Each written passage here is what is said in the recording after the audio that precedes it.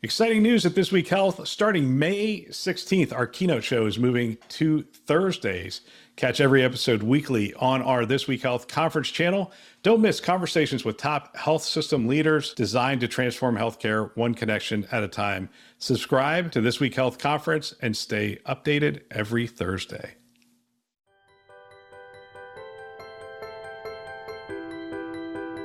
Welcome to This Week Health. My name is Bill Russell. I'm a former CIO for a 16-hospital system and creator of This Week Health, a set of channels dedicated to keeping health IT staff current and engaged. Today, we have an interview in action from the 2023 Spring Conferences, Vive in Nashville and HIMSS in Chicago. Special thanks to our partners, CDW, Rubrik, Sectra, and Trellix for choosing to invest in our mission to develop the next generation of health leaders. You can check them out on our website, thisweekhealth.com. Now, on to this interview. All right, here we are at HIMSS 2023 from Chicago. We're here with Margaret Lozovatsky, the Chief Health Information Officer. Correct. Wow, okay, great. With Novant Health. How's the conference been so far for you?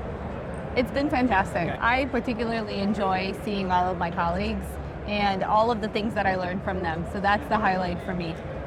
Yeah, this is for people who don't know. We went to the Vive conference, very technical in nature. A lot of the CIOs there and whatnot. Not that there haven't been CIOs here, there have been, but a lot of clinical people here. I mean, sharing stories, the education sessions. Did you get a chance to go to any of the education sessions?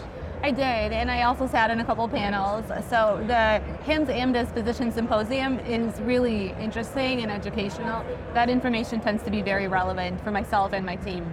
So you were on some panels? I was. What are the titles of your panels?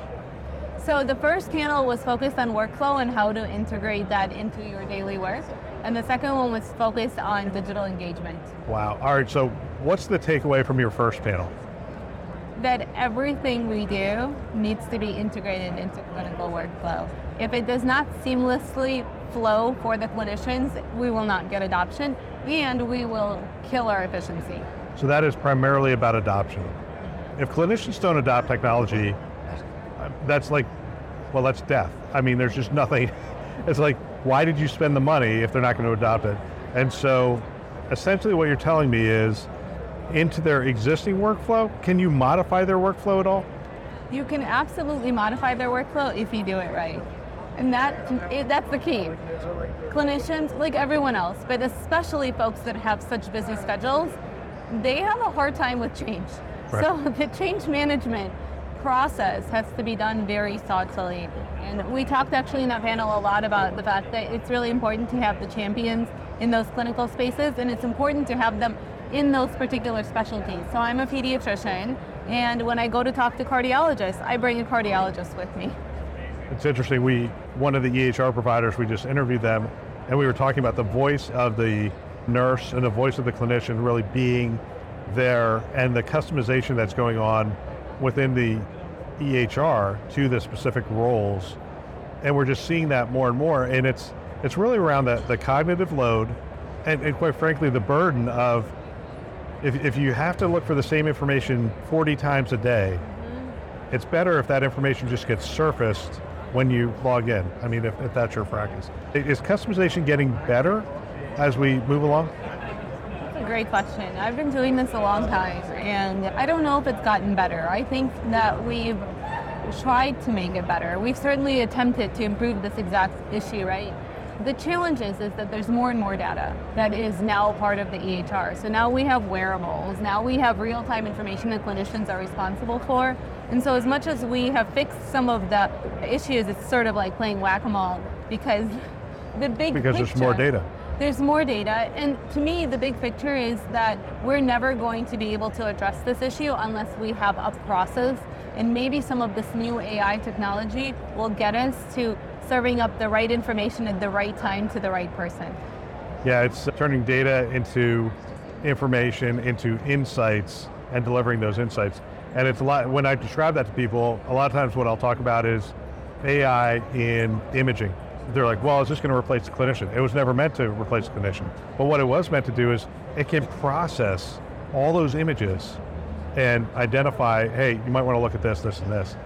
And somebody said to me, you're my last interview out of 35. So you're getting like, I feel like I'm giving you a report on what I've heard. But they said AI plus humans is a winning combination. 100%, because there's obviously things that each of us can't do well.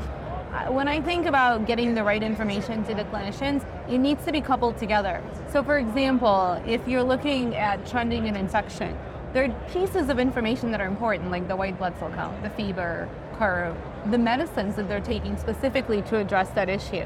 And we've built those reports manually, putting all those pieces into those reports. Right. Now imagine a world where we have a process that does that for every problem. So they know we have a patient with cellulitis and boom, you get the information that you need and you're able to trend it over time. What's keeping us from doing that? I don't know if we have technology that's smart enough yet to couple those pieces together. So how do you build something that says, if a patient has sepsis, you need the white blood cell count, the fever curve, and these particular medications? Eventually, the technology will catch up with understanding the clinical pieces, because that's what it really takes, is the clinical knowledge. We'll get back to our show in just a minute. I am excited about our webinars this year. They have been going very well. What I've done is I've gone out and talked to people in the community and said, what works in webinars?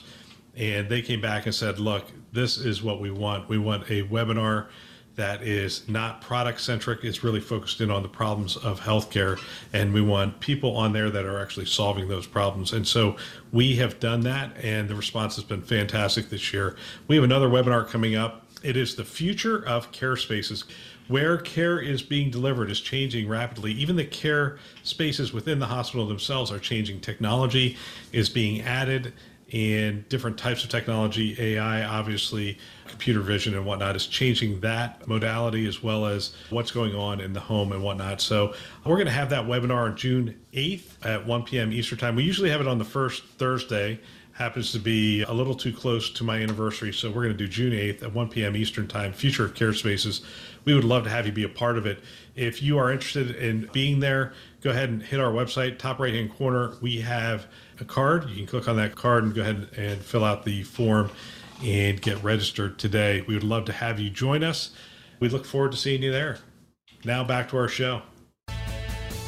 Yeah, and generally what I'm hearing from people is we're closer. Everyone feels optimistic that we're closer now than we were even last year. It's like there's just an optimism that we're getting there.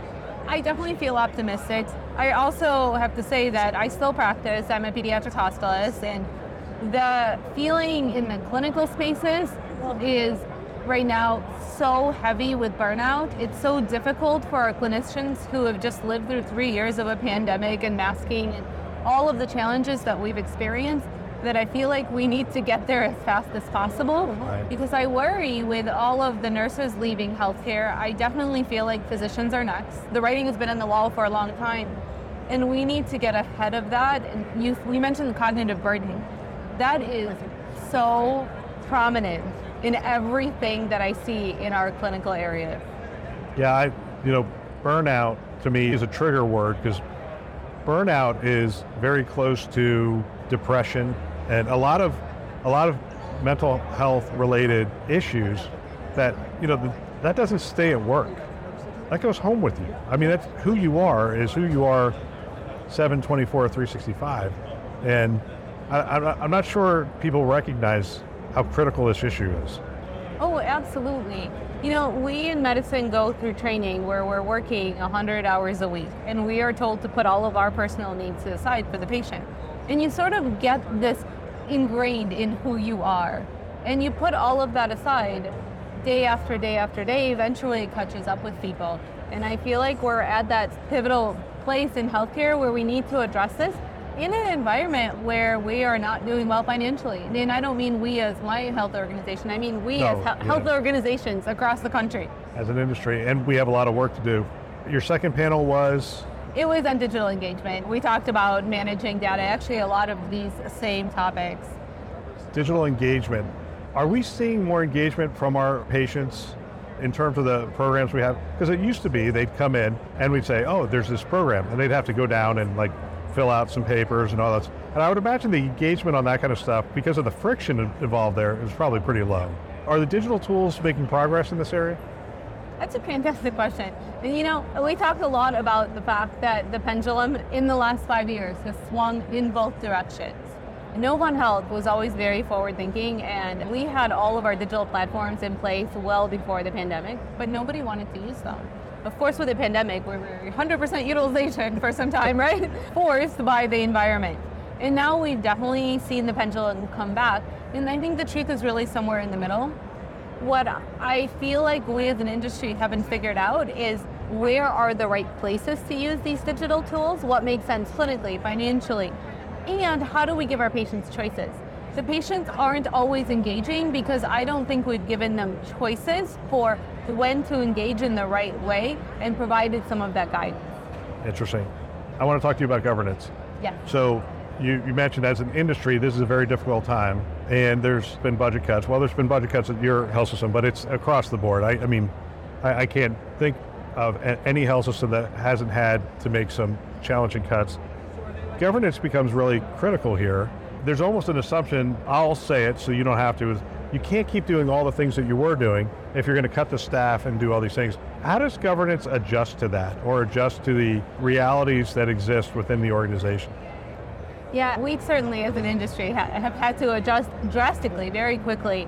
In our institution, like many others, we've had a process in place, and often we said yes to a lot of things. And so the answer was always yes.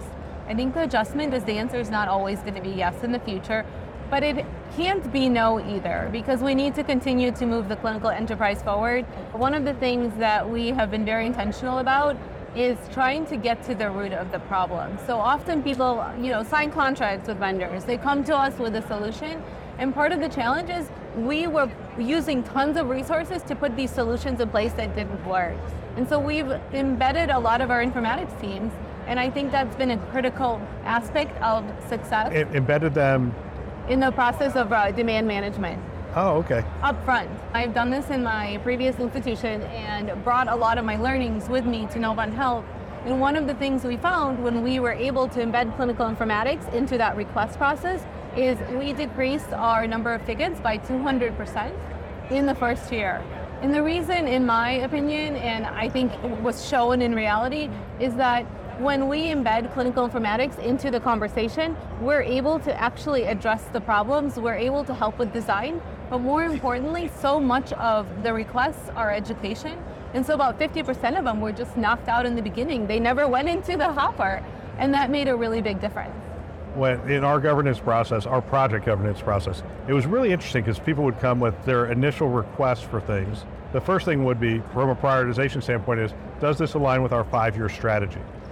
And now most of them realized that that had to be in there, so they'd bring it in. And our initial response was, once it came to the governance group, is they would end up getting like 10 questions back. And the 10 questions would be simple things like, do you realize that we're doing this solution in 2 other hospitals that looks like this? Have you talked to them about their solution? Will that work for you? That happens so often in health. Absolutely. And so that's why the clinical informatics group, connecting the dots for people, makes such a big difference, because you're absolutely right. Sometimes they come to you with something like, we're already building this in a totally different way. It will be ready for you tomorrow. Or this other hospital is doing this better. Go connect and speak with them. And connecting all the different specialties. The key, of course, is every group has their number one, and then you have to figure out what's number one. So how do you prioritize? I mean, is there a matrix that the governance group sort of looks at and says, is it the strategic plan, or is there some other aspect? Unfortunately, a lot of stuff is driven by just flat out regulatory. I used to bemoan that a little bit. It's like 25% of this is regulatory, and you just have to understand that we have to do this. Yep. And then that takes the amount of time you have for your projects down. So how do you guys prioritize? So you're absolutely right. We do the things that are must-dos. There's safety, quality things that need to be done. There's regulatory that has to be done. For everything else, we really tie it to our system priorities, which right now are probably very similar to everyone else's system priorities. It needs to be revenue generating or savings. We need to think about our workforce and retention. So those are things that are prioritized. Safety and quality at the top of our list. And if it doesn't fit into those buckets, then those are things that we need to hold on so that we can move some of these other priorities forward. Fantastic. Margaret, thank you for spending a little extra time with me. I appreciate it. Of course. Another great interview. I want to thank everybody who's spent time with us at the conference. I love hearing from people on the front lines, and it's phenomenal that they've taken the time to share their wisdom and experience with the community. It is greatly appreciated. We want to thank our partners, CDW, Rubrik, Sectra, and Trellix, who invest in our mission to develop the next generation of health leaders. Thanks for listening. That's all for now.